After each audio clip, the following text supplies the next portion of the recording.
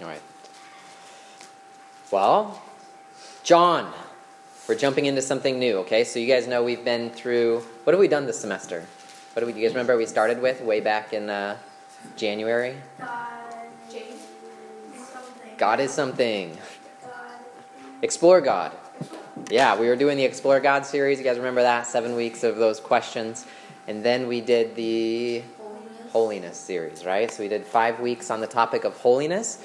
And now we're going to do John. And John, if you guys notice, is a big book. It's going to take us from today all the way to September 1st, okay? So we're going to be studying John all summer long and covering the entire gospel, okay? So I want to start by just saying, when you hear that we're going to study the book of John, what does that tell you? What do you know about John? What do you come in here thinking when you hear Gospel of John? What do you think we're going to be talking about? Priming the pump is what this is called. Getting you speaking and thinking. Yes. Okay, so it's a gospel. What does that mean? What does the word gospel mean? Do we know what that word even means? Yeah? Good news. Okay, and more specifically, the good news about Jesus Christ, right? So when we say we're studying the book of John, we're studying who? The story, the life, the ministry of Jesus Christ. Okay, well, let's see if we can go a little bit deeper, right? What do we know about the Gospels? Sorry. What do we know about the Gospels? We know that all of them are accounts of Jesus' life, but each one shares a different kind of a unique perspective, but each of them still line up with each other in regards to accuracy. Okay, so they're all accurate, but they all have kind of a unique perspective, right? And how many Gospels do we have? Do you guys know that one? 4, right? So we got 4 Gospels. What are they? Everybody at once? Matthew, Mark, Luke, John. Good. Thanks. You and me. We were clicking. Good. So we got 4 Gospels. What would you say about John in comparison to the other Gospels? You guys have a feel for John at all? Yeah? So easiest to understand for new coming believers, okay? So a lot of people say the first gospel you should read is John, right? You guys heard that before? When you say like, the first book of the Bible, if you're a new Christian, you should read the book of John. I wonder if it really is the easiest to understand. I've read John, and if you've read John, you might, as we read through it, you might think, especially in today, the start of John is like, whoa, wow. I think that there's more to why we tell people to read it than that it's just the easiest. I think there might be something else behind it. We're actually going to get to that today. What else do you guys know about the book of John? Anything else come to mind? Yes? It's one of the ones where it doesn't start with Jesus' genealogy or birth and everything. Right. So if we think about the way the different books start, there's a difference. So Matthew starts with this genealogy. And do you guys know who he traces Jesus' genealogy back to in Matthew? To David, that's right. So he traces it back to David to make what point? That Jesus is the son of David, the Messiah. Okay? Because David, that's who the Messiah was going to be, the son of David. We get to Mark, which is the next one in our Bible, but maybe not the next one chronologically and when they were written. Do you guys know what Mark says about the beginning of Jesus? Not a lot. He just says, this is a story about Jesus, the Son of God. And he jumps right into John the Baptist. Okay, so he doesn't tell us a whole lot about the beginning. How about Luke? Luke has a genealogy. Do you know where Luke's genealogy goes back to? Adam. Yeah, so Luke goes, not just that he's the son of David, but he's the son of Adam. Okay, he traces it all the way back to Adam. And then we get to John, and we don't hear about David, we don't hear about Adam, we don't hear about any of this genealogy. He starts with, in the beginning was the Word. So how far back does John go? All the way, right? Into eternity past. And we're going to talk about that in just a minute here, okay? So John has this unique perspective jumping into it. Well, one of the things that's interesting about John is you're not going to find a lot of the stories that you find in Matthew, Mark, and Luke. Rabbit. You're not going to find a lot of the stories that you find in Matthew, Mark, and Luke. John is this really unique gospel in and of itself. And I'm going to start by introducing it in this way. So there's two types of stories, right? There's a type of story where you're just trying to tell the story and convey information. And then there's a type of story that is trying to make you do something based on the story. So you could use the example of the boy who cried wolf, right? You guys know that story? It's an ancient story, goes back in time, and it was originally written in Greek. And the story of the boy who cries wolf, we could just say the story. We could say there's this boy, he's kind of a trickster, he's supposed to be watching the sheep, he runs into town, thinks it'll be funny, wolf, wolf, there's a wolf. Everybody comes running out with their pitchforks and everything to protect the sheep, and there's no wolf. And he does it again, and he does it again, and then finally a wolf really does come, and he runs into town, yells, wolf, wolf, and nobody comes. And we could just end the story right there. And the sheep are killed, and in some versions he's eaten as well, just so you know that. Gets a little dark in some of these old stories, right? And you could just, that could be a news story, right? You could read that in the news and be like, that is really sad. This guy, he just... few practical jokes, and a wolf eats him. That's tragic. I don't know if he deserved that. But that's not how that story ends, is it? The way the story ends is by saying, this shows how liars are rewarded, even if they tell the truth, no one will believe them. So the point of the story is not to just say there's this tragic tale of this guy who played a few jokes and then he got eaten by a wolf. The point of the story is to say, don't be a liar. Because if you are, no one will believe you, and when you need help, no one will come to your aid, right? So it's a story with a point. And so when we read the Gospel of John, so Matthew, Mark, and Luke, not that they don't have a point. They definitely have a point. But they are chronicling a lot of different things that Jesus did throughout his ministry. They're recounting his earthly ministry. John has this laser beam focus on a point that he wants to make as he tells you about Jesus. And everything that he puts in his gospel and things he doesn't put in his gospel is for the support of his point. He's driving at something. He wants the reader of his gospel to do something as they read the book. Okay? Does that make sense? So we're going to kind of explore what is that thing that he wants us to do. Well, let's start by reading our verse. We're going to do John 1 and 1 through verse 13 today. We're just going to go to 13. So listen carefully. In the beginning was the Word, and the Word was with God, and the Word was God. He was in the beginning with God. All things were made through him, and without him was not anything made that was made. In him was life, and the life was the light of men. The light shines in the darkness, and the darkness has not overcome it. There was a man sent from God, whose name was John. He was a witness to bear witness. He came as a witness to bear witness about the light, that all might believe through him. He was not the light, but came to bear witness about the light. The true light, which enlightens everyone, was coming into the world. He was in the world, and the world was made through him, yet the world did not know him. He came to his own, and his own people did not receive him. But to all who did receive him, who believed in his name, he gave the right to become children of God, who were born not of blood, nor of the will of the flesh, nor of the will of man, but of God.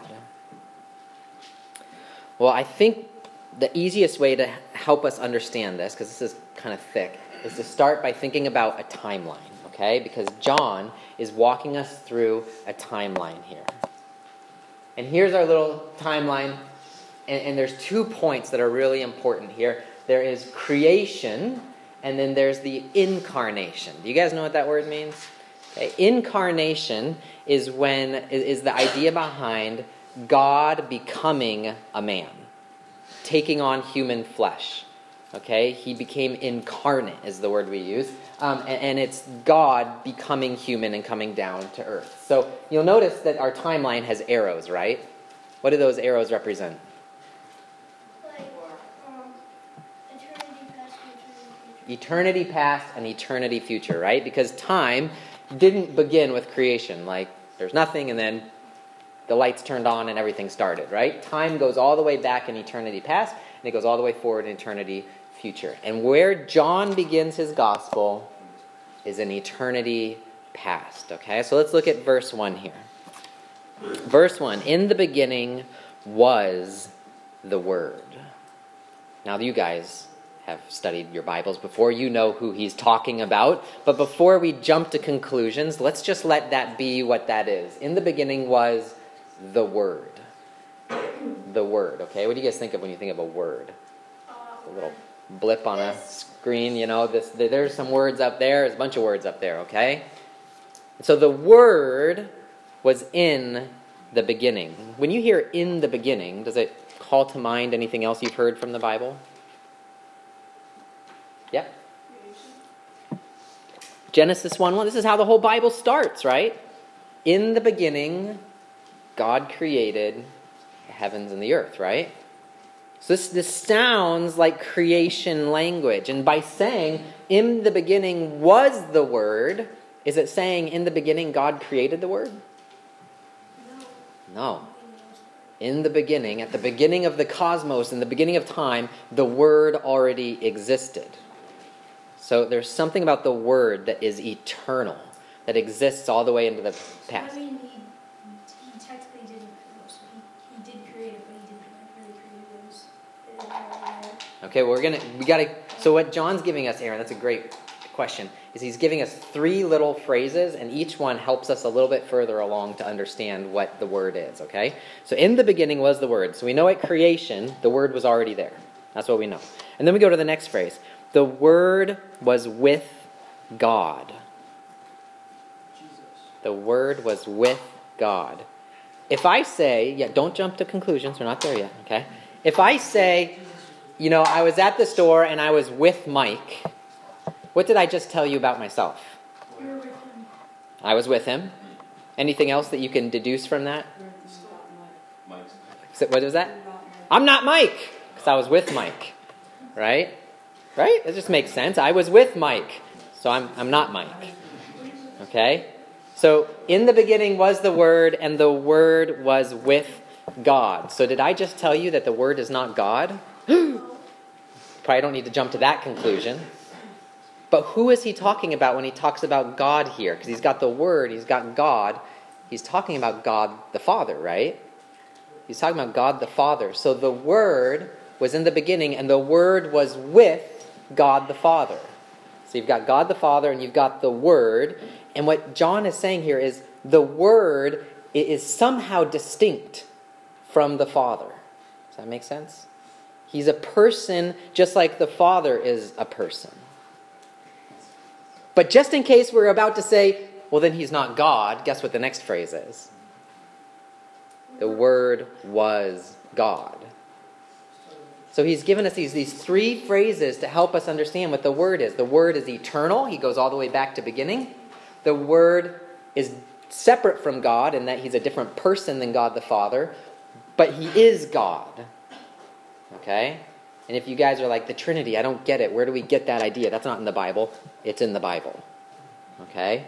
This is right where we're starting to get this idea of the Trinity coming out. Okay? So the Word is this eternal person, distinguished from the Father, but who is God. Now I want us to try to understand a little bit why John decides to use the Word to describe Jesus.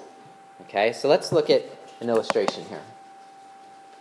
I want to talk through the difference between 4 different pictures here, okay? So first of all, we have this, right?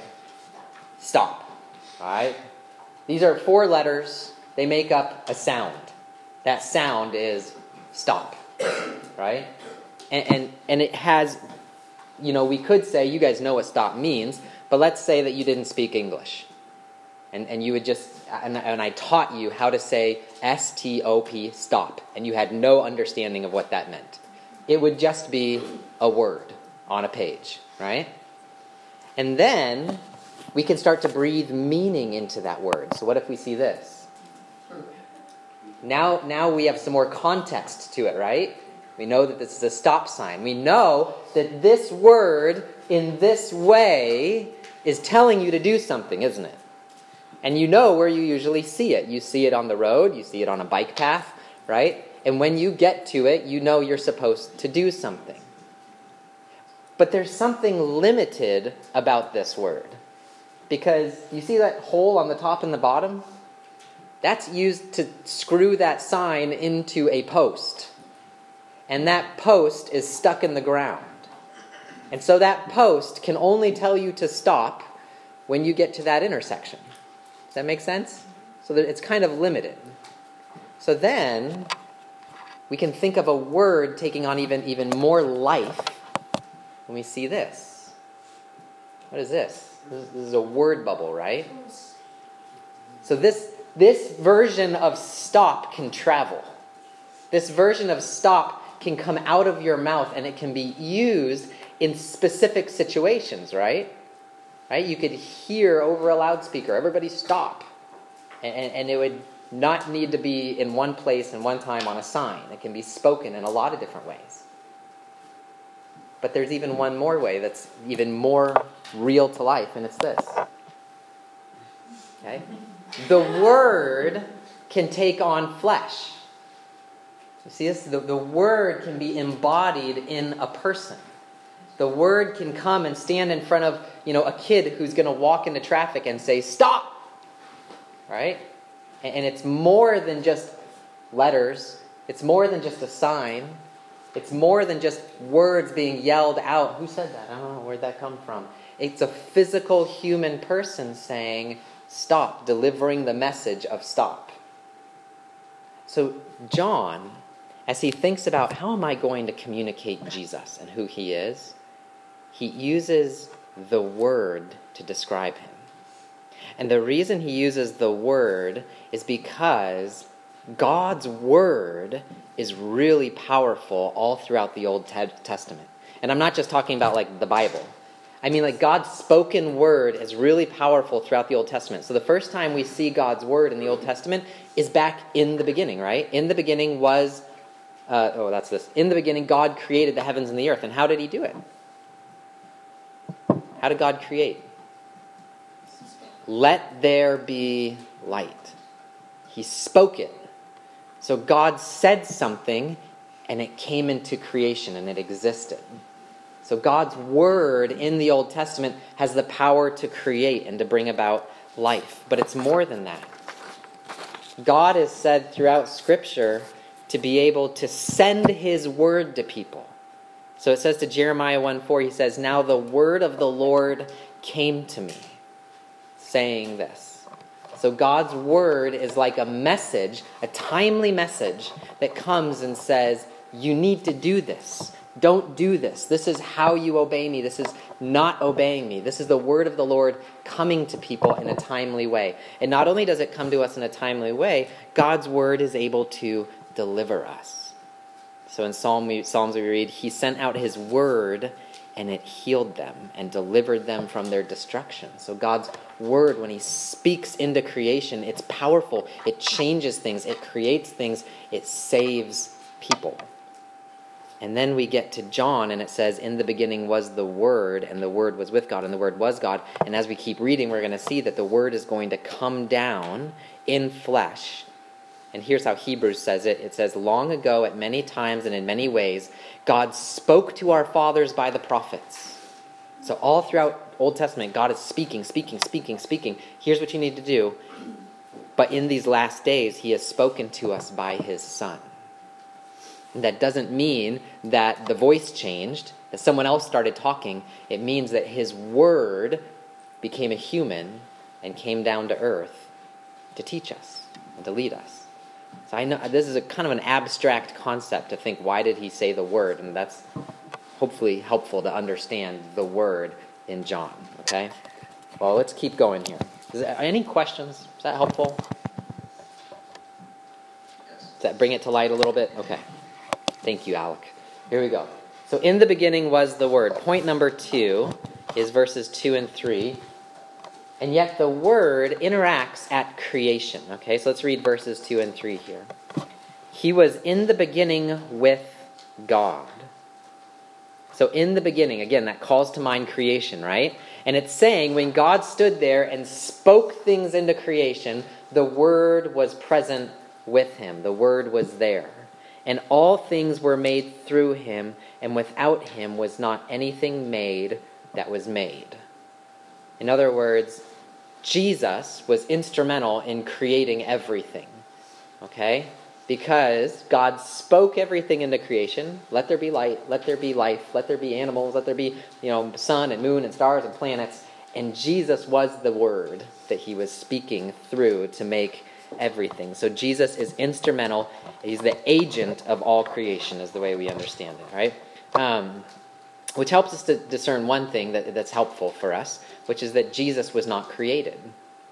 Because you asked that, Aaron, right? Does this mean he was created before that? Well, if we're able to say all things were made through him, and without him was not anything made that was made, that's like really powerfully saying Jesus wasn't made. Everything was made through him. He was eternal. He's the one who everything is made. So he was in the beginning with God at creation. And then if we keep reading verses 4 through 9, maybe we'll go back one here. Let's read verses 4 through 9. He says, "In him was life, and the life was the light of men."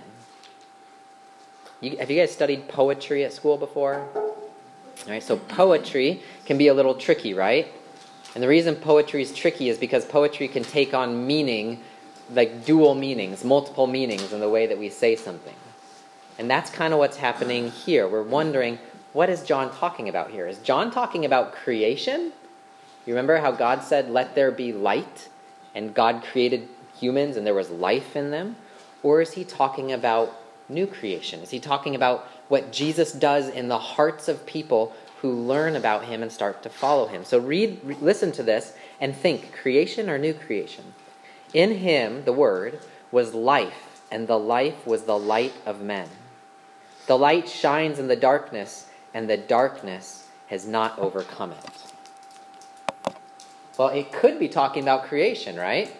Because when God spoke light into the world, let there be light, it didn't matter how much darkness was out there, the light started to shine and the darkness did not overcome it, right? Light can't be overcome by darkness. But he could also be talking about what Jesus does in the hearts of people, right? That Jesus comes down to bring light into the world, and no matter how wicked and awful people are, they're not able to conquer him. Even when they went the distance of murdering him, murdering the light on the cross, they still didn't win. So I think John has actually kind of got a little play on words here, and he's talking about both. He's starting to say, there's a story here that I've got to tell you about the Word. And it has to do with the light shining in the darkness, and the darkness does not overcome it. But let's keep going. He says that, and then he says, there was a man sent from God whose name was John. He came as a witness to bear witness about the light, that all might believe through him. He was not the light, but came to bear witness about the light. So here we're introduced to John. Which John is this? John the Baptist, right? So John the Baptist comes on the scene. And it's his job to say, the light is coming. The light is here. I'm pointing you to the light. And what does it say in those verses is the reason he's doing that? Why is John pointing us to the light? What was his purpose? Look over it with your eyes there. Read it again, verses 9 through 12.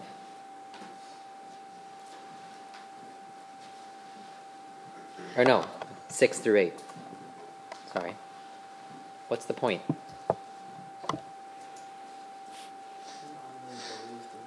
That all might believe through him. Remember how I told you John has a point he's trying to make?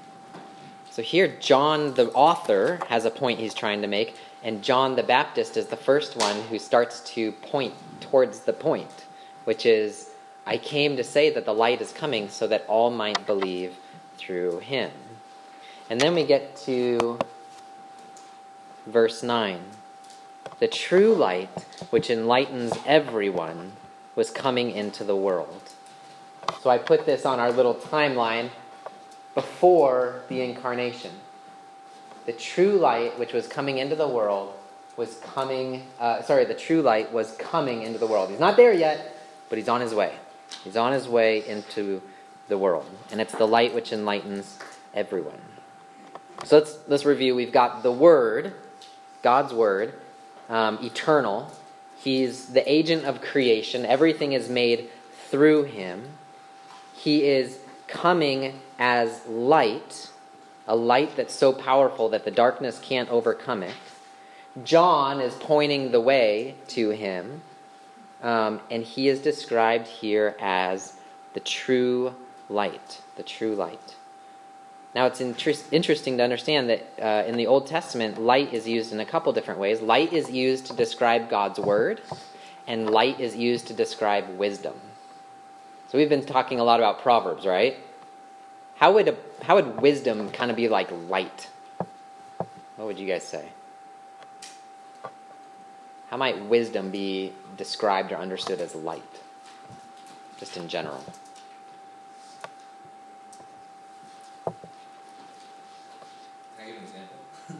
So, I'm at a point in my life where there's a lot of moments where I go back to my dad and ask him for advice. And it seems to bring a lot of light and clarity, because he's wise, and he's been through it before. Yeah, So anyway. exactly. Yeah, so wisdom brings light, because oftentimes life is foggy and dark, and it's hard to know what to do.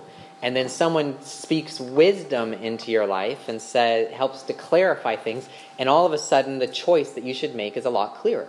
Does that make sense? So wisdom is like light.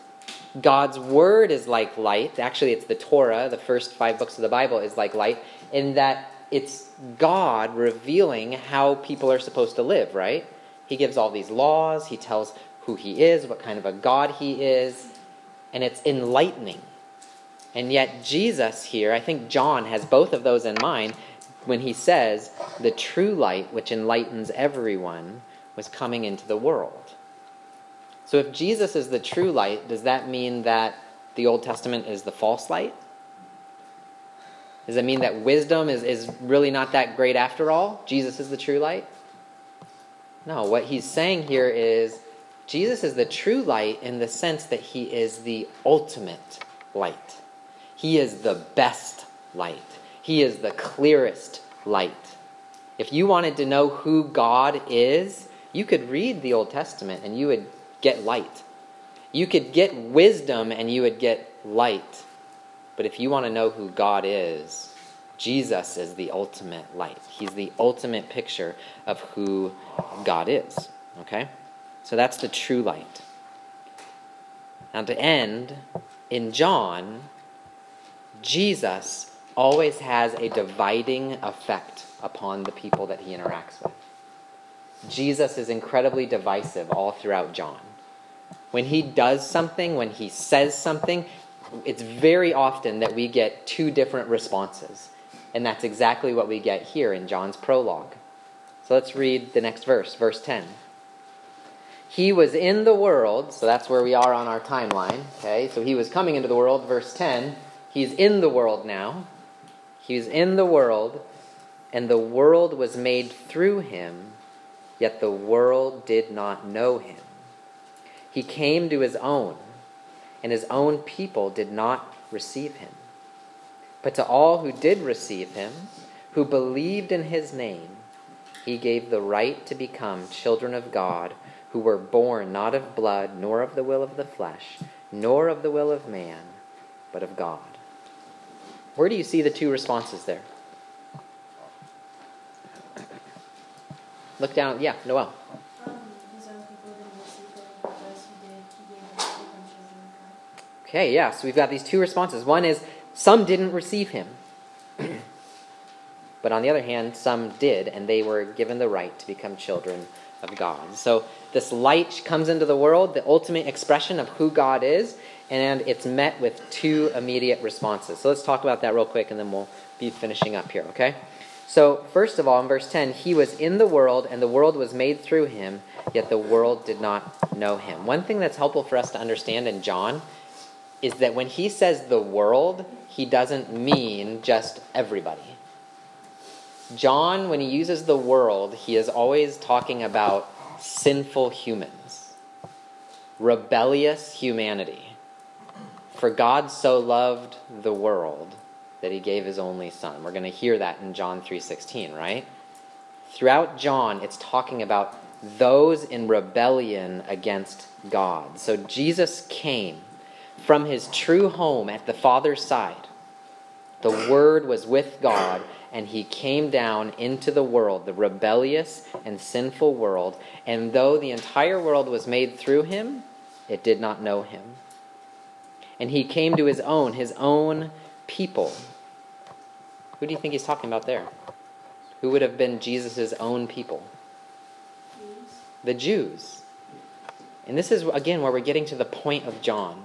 John is a letter, a very, very long letter, written to Jews.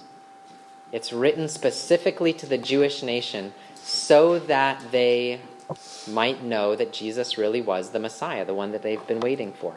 And so he starts off by saying, Jesus came to his own people, but they did not receive him. And we're going to see that all throughout the gospel. The Jews did not receive him. The Jews were finding ways to kill him. They were plotting against him. But there's this other group. And that other group is those who did receive him. Do you think that was not the Jews? Some of them were not Jews, but some of them were Jews.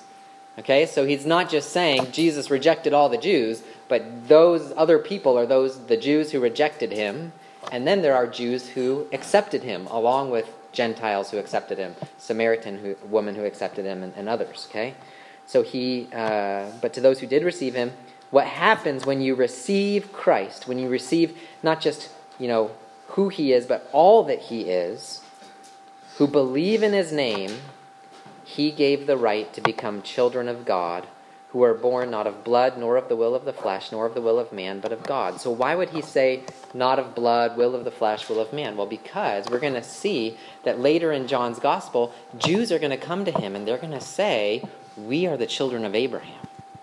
What gives you the right to tell us that we aren't of the people of God?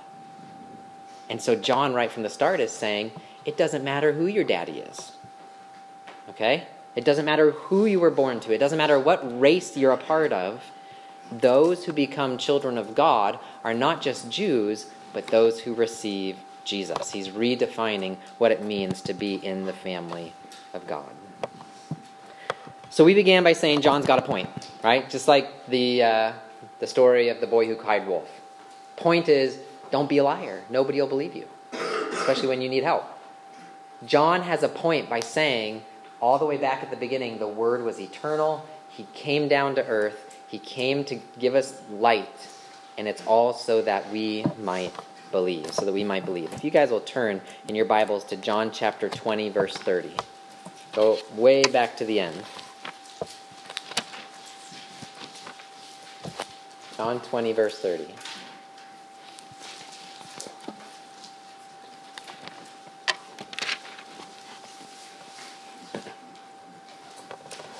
So can you guys see how close you are to the end of the book there?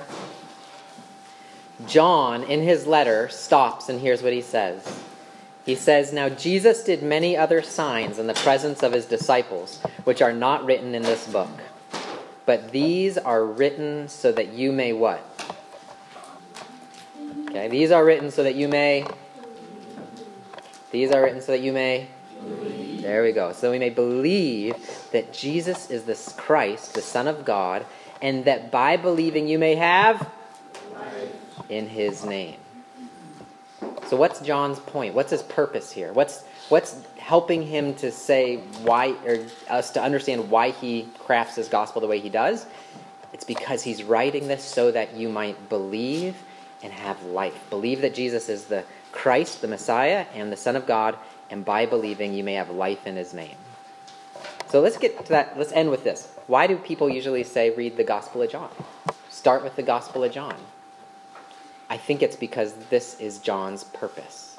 John's purpose is not necessarily to be the easiest one to read, but to be driving the reader to say, do you believe? Do you believe? Do you believe? Do you believe? You have to make a decision as you read this book. You must decide if you believe Jesus really is the Christ, the Son of God. Okay? And that's John's point and purpose here. Well, let's pray and pray that the Lord would drive that home to us as we study it. Our Heavenly Father, we love this word. We love your word. And so, Lord, we thank you that John has written it for our good and for our behalf so that we might believe, and in believing in you, Jesus, as the Christ, the Son of God, we may have life in your name.